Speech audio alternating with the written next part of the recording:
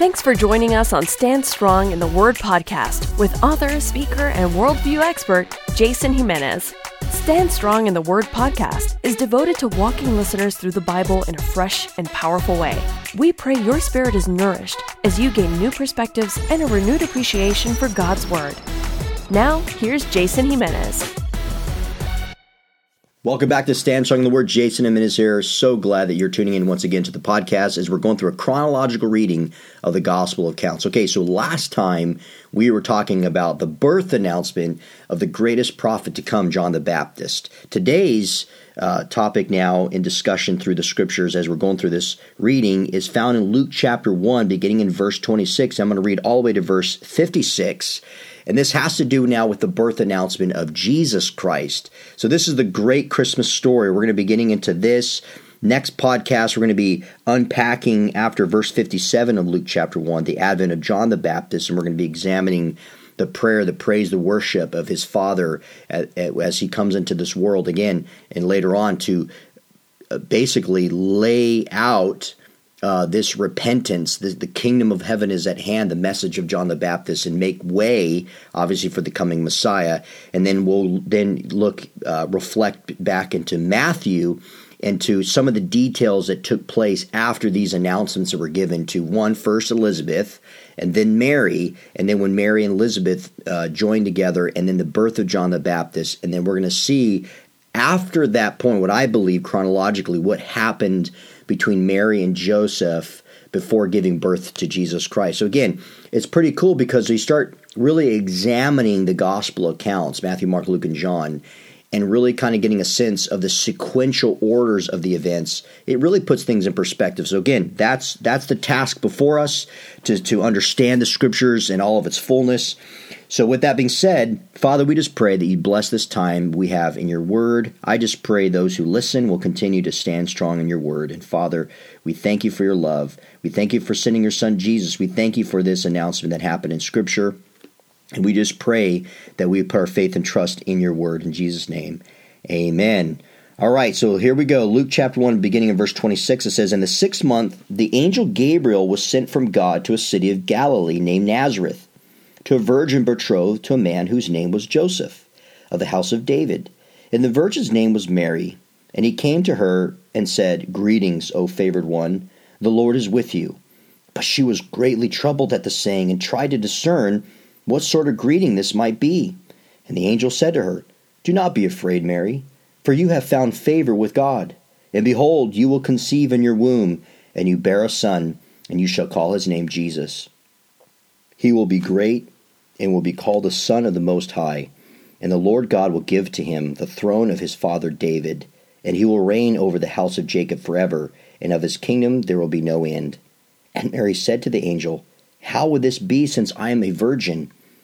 And the angel answered her, 'The Holy Spirit will come upon you, and the power of the Most High will overshadow you. Therefore, the child to be born will be called Holy, the Son of God. And behold, your relative Elizabeth in her old age has also conceived a son. And this is the 6th month with her who was called barren. For nothing will be impossible with God.' And Mary said, 'Behold, I am a servant of the Lord. Let it be to me according to your word.' And the angel departed from her. In those days Mary arose and went with haste in the hill country to a town in Judah. And she entered the house of Zechariah and greeted Elizabeth. And when Elizabeth heard the greeting of Mary, the baby leaped in her womb. And Elizabeth was filled with the Holy Spirit. And she exclaimed with a loud cry, 'Blessed are you among women, and blessed is the fruit of your womb. And why is this granted to me, that the mother of my Lord shall come to me? For behold, when the sound of your greeting came to my ears, the baby in my womb leaped for joy. And blessed is she who believed that there would be a fulfillment of what was spoken to her from the Lord.' And Mary said, 'My soul magnifies the Lord, and my spirit rejoices in God my Savior. For he has looked on the humble estate of his servant. For behold, from now on all generations will call me blessed. For he who is mighty has done great things for me, and holy is his name. And his mercy is for those who fear him, from generation to generation. He has shown strength with his arm. He has scattered the proud in the thoughts of their hearts. He has brought down the mighty from their thrones and exalted those of humble estate. He has filled the hungry with good things, and the rich he has sent away empty. He has helped his servant Israel in remembrance of his mercy, as he spoke to our fathers, to Abraham, and to his offspring forever. And Mary remained with her, Elizabeth, about 3 months, and returned to her home. Wow. So again, some great accounts of the life of not just amazing men and women that oftentimes get overshadowed when you're talking about John the Baptist and certainly Jesus Christ.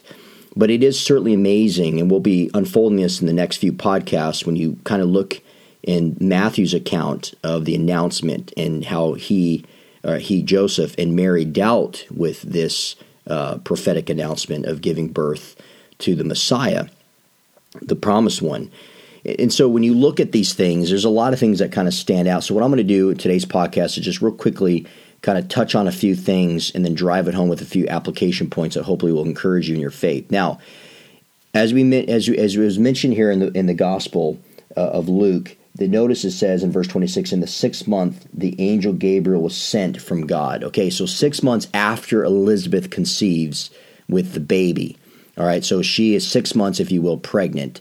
And here we are introduced again to Gabriel, who visits Mary, notice, in Nazareth. Now, she receives this message that certainly, as Elizabeth and Zechariah were shocked, even more so would be Mary. She's not even married yet. She's never had sexual relations with any man. She's young. Some people, scholars, New Testament things, as I was researching once again, factor to be 12 to 14 years old, roughly in that ballpark. Some people may say a little bit older, but listen, the point is Mary was well under the age of 18 years old. So she certainly was shocked to hear this news when she was told by Gabriel.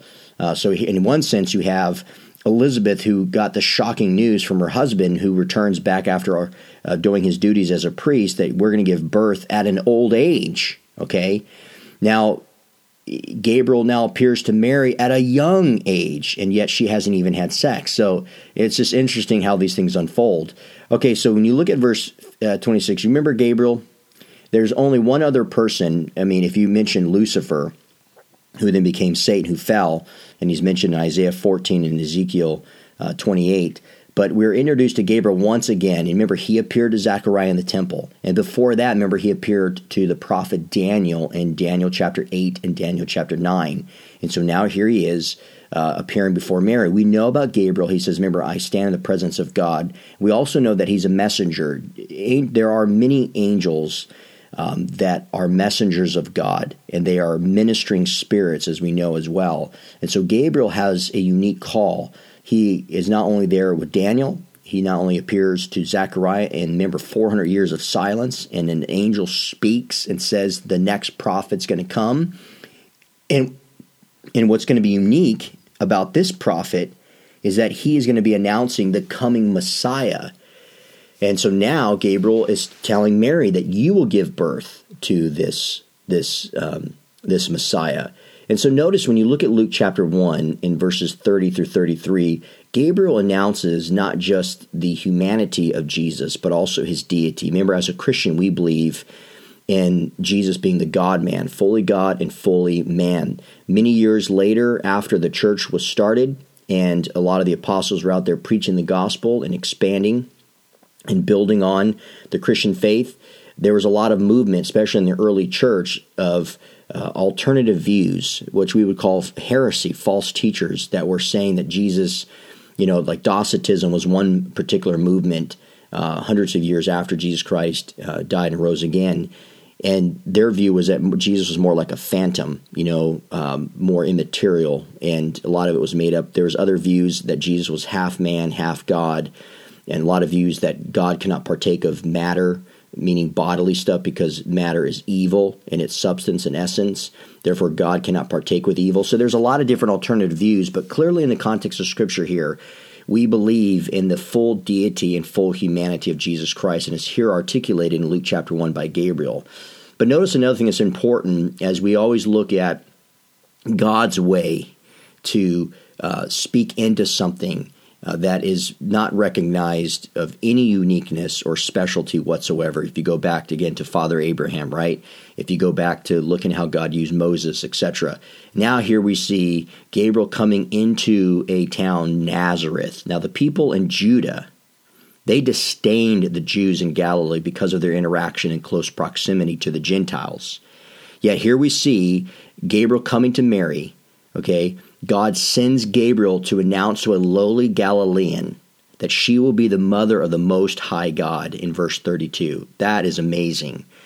Mary, as we know, was a Jewess of the tribe of Judah. We know that she was a descendant of David. We also know that she was young, as I mentioned before, and we're going to see in Matthew chapter 1, and we also are introduced to Joseph. And some details later on in the Gospels are mentioned about who Joseph was. For example, Matthew 13, he was a carpenter. So we know that she was betrothed to this carpenter, Joseph. We know that she was a virgin here in Luke chapter 1, verse 27, which is also a prophecy that was put in Isaiah chapter 7, verse 14. We also know that the two of them were not wealthy because later on, when they're giving their offerings at the temple in Luke chapter 2, verse 24, they didn't have enough money to give higher, more expensive sacrifices. And so they were able to give the pigeons of what poor people were able to give.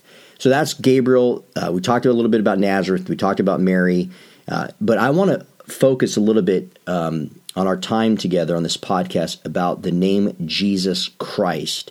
Now, Jesus, as we know in the Greek, is Jeshua, or we get the word Joshua, the name Joshua. So Joshua is Yeshua, and it literally means Jehovah Savior. Now, when you take Christ, again, Jesus Christ is not his first and last name, okay? It's a title that's given to him to recognize his priesthood, his prophetic, and his kingship. Christ in the Greek is Messiah. Okay, that's where we get it from the Hebrew word Mashiach, and that means the anointed one. Now, remember when I was telling you about the virgin birth was prophesied in Isaiah 7:14 when we mentioned it here in Luke chapter 1. But what's also interesting is when you go further in Isaiah 9, there's several titles that are given to the coming Messiah, in this case, Jesus Christ.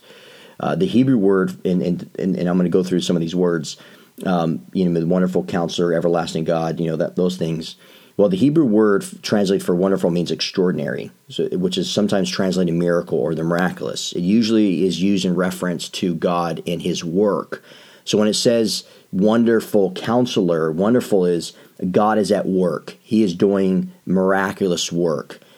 He's doing something special. Again, he's a perfect God, and what he does and what he executes is perfectly done. So it's saying that this Messiah who would come will do the work of God, okay? So just keep that in mind. Also, the word is another word that is a title that's given is counselor. In the Hebrew is literally carries the idea of design. It denotes qualities of wisdom essential for a just ruler. Now look at mighty God in Isaiah chapter 9, verse 6. Could be translated divine warrior. This title stresses that Jesus' power that he will carry out all that is necessary and intended by God. And the another one, the phrase translated everlasting Father, has no precedent whatsoever in the Old Testament. It seems to refer to compassion for those who are helpless, and we clearly see that throughout Jesus' ministry, particularly one comes to mind in Matthew chapter 9 when he looks upon the people, and they were sheep without a shepherd, and he moved with compassion upon them. Of course, when he looks down at the people who persecuted him and dragged him before the high priest and had Pontius Pilate deliver him to the hands of the Jewish people to be crucified, he says, Father, forgive them, for they know not what they do. That's the love of an everlasting Father. And it also might refer to his guidance and his correction of his people. And finally, the phrase translated Prince of God, or Prince of Peace, indicates the circumstances that Christ's ministry will bring about, meaning ultimately lasting peace. Not only in Colossians 3:15 that when Christ rules in our hearts, we have that peace and we're united with him, but he will one day establish everlasting peace. So Jesus Christ, Jehovah Savior, the Anointed One is a powerful name, a powerful title that distinguishes him from any other figure ever. I mean, and so, clearly as we are introduced here, the virgin birth, which is a miracle, we see here beginning in verse 34. And the word used here for virgin in the Greek is parthenos. It explicitly lays out the meaning, and it's stating here in context as Luke is writing that what Gabriel was saying, that she would give birth, and when Mary responded, says, "But I'm a virgin," she's saying, "I've had no sexual relations." And then, of course, Gabriel says, "The Holy Spirit will indwell in you, will plant this in you." How do you do that? I have no clue. But, when you talk about these type of miraculous type of things, there are clearly going to be the critics, and there's tons of books out there. I was even surfing YouTube, just checking out some of the angles that people try to reason away the virgin birth. So many critics come out against the Bible and Jesus because they don't believe in miracles. And again, the virgin birth clearly is a miracle. But they believe it to be a paganistic myth that Christianity, as it was developing, copied from Greek mythology. Okay? But one thing I want to do is just stress briefly is looking at the examination of the virgin birth and many of the predictive prophecies that Jesus came to fulfill his first go-around. Remember, there's other prophecies out there that Jesus will fulfill his second go-around when he returns a second time, this time as king to establish his kingdom. Now, the Old Testament has approximately 200 predictive prophecies by many of its prophets who foretold of the coming Messiah. One comes to mind is Psalm 2, verse 7, where it says, "You are my son, today I become your father." Now, according to this messianic passage, God declares Christ to be the begotten Son of God from all eternity. Think about this. Over 700 years prior to Christ's arrival, Isaiah prophesied these words. In Isaiah 7:14, "The virgin will be with child and will give birth to a son, and we will call him Emmanuel," which we know means God with us. Therefore, when Jesus came on scene, he was the long-awaited Messiah who would be the one to fulfill all messianic prophecies that existed prior to his coming.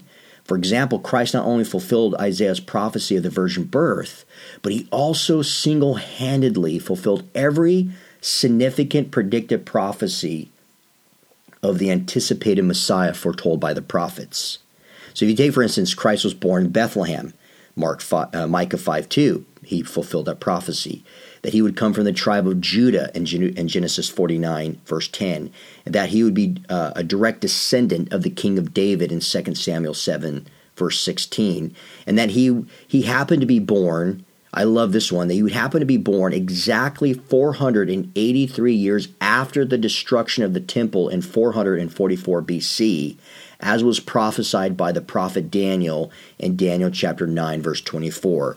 Remember the angel who spoke to the prophet Daniel, Gabriel, and who was the one that spoke to Elizabeth that she would give birth to a prophet who would prepare the way for the coming Messiah, Gabriel, and who was the one that spoke to Mary that she would give birth to the promised Son of God, Gabriel. So see, God has this whole thing orchestrated.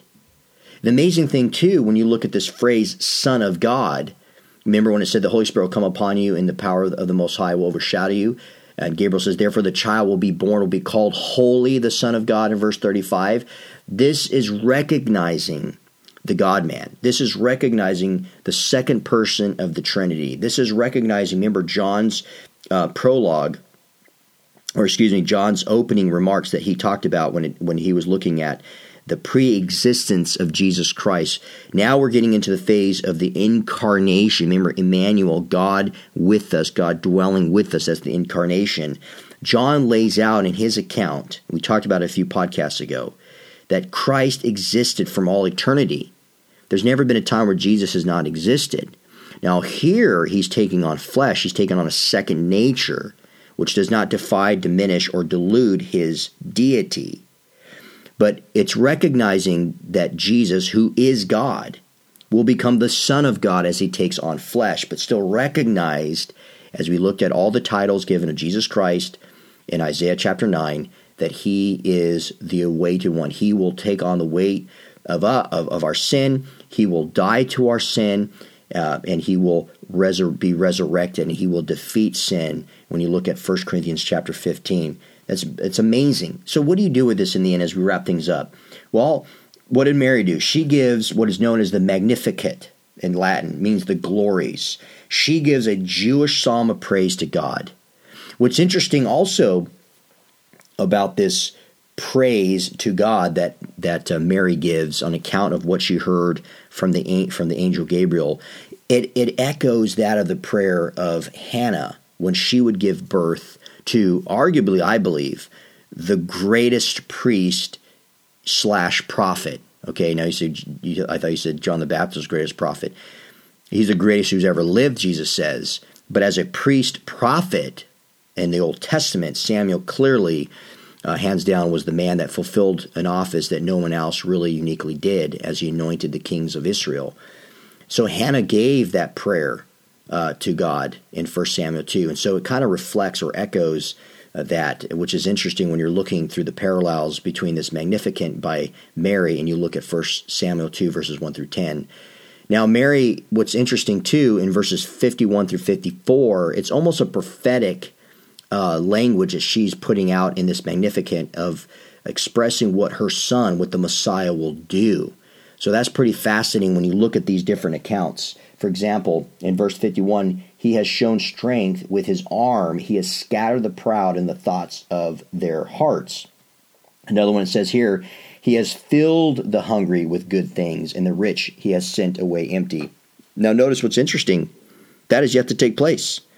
And yet she is laying out what the Messiah will do. So what would be a fascinating study that you can do is look at these different accounts that Mary lays out prophetically that Jesus Christ will do, and then look throughout the gospel accounts to see where those have been fulfilled.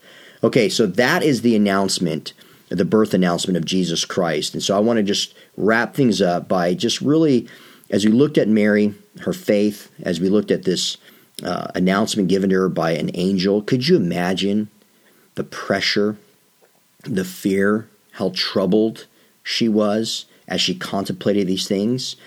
But she was resilient. It's amazing to see how she's endured. But another takeaway that I really want to express to you as we close is the prayer and praise that Mary offers God.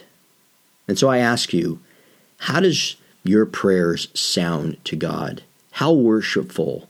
What's your demeanor like? How do you express yourself to the Lord today? You know, God desires to have an intimate relationship with us. And one way to do that, and I so commend you, is by studying His Word. And so that's why we want to be here with you. I want to be able to take this journey with you guys as we study through God's Scriptures. And I also want to leave you with this blessing from Scripture. It's found in Romans chapter 15, verse 13. So as you reflect about your prayer life, your worshipfulness, as you look at Mary and you see this magnificent praise that she gives in the midst of great, not tragedy, but a great testing in her life. And so as we're being tested, as God stretches us, we are to be found faithful to Him, to trust in Him, to depend on Him. And so let me leave you with this blessing as we end this podcast. It says in Romans 15, verse 13, may the God of hope fill you with all joy and peace in believing, so that by the power of the Holy Spirit you may abound in hope. For more information on Jason Jimenez and Stand Strong Ministries, visit us at standstrongministries.org. Thank you for listening, and keep standing strong in the Word of God.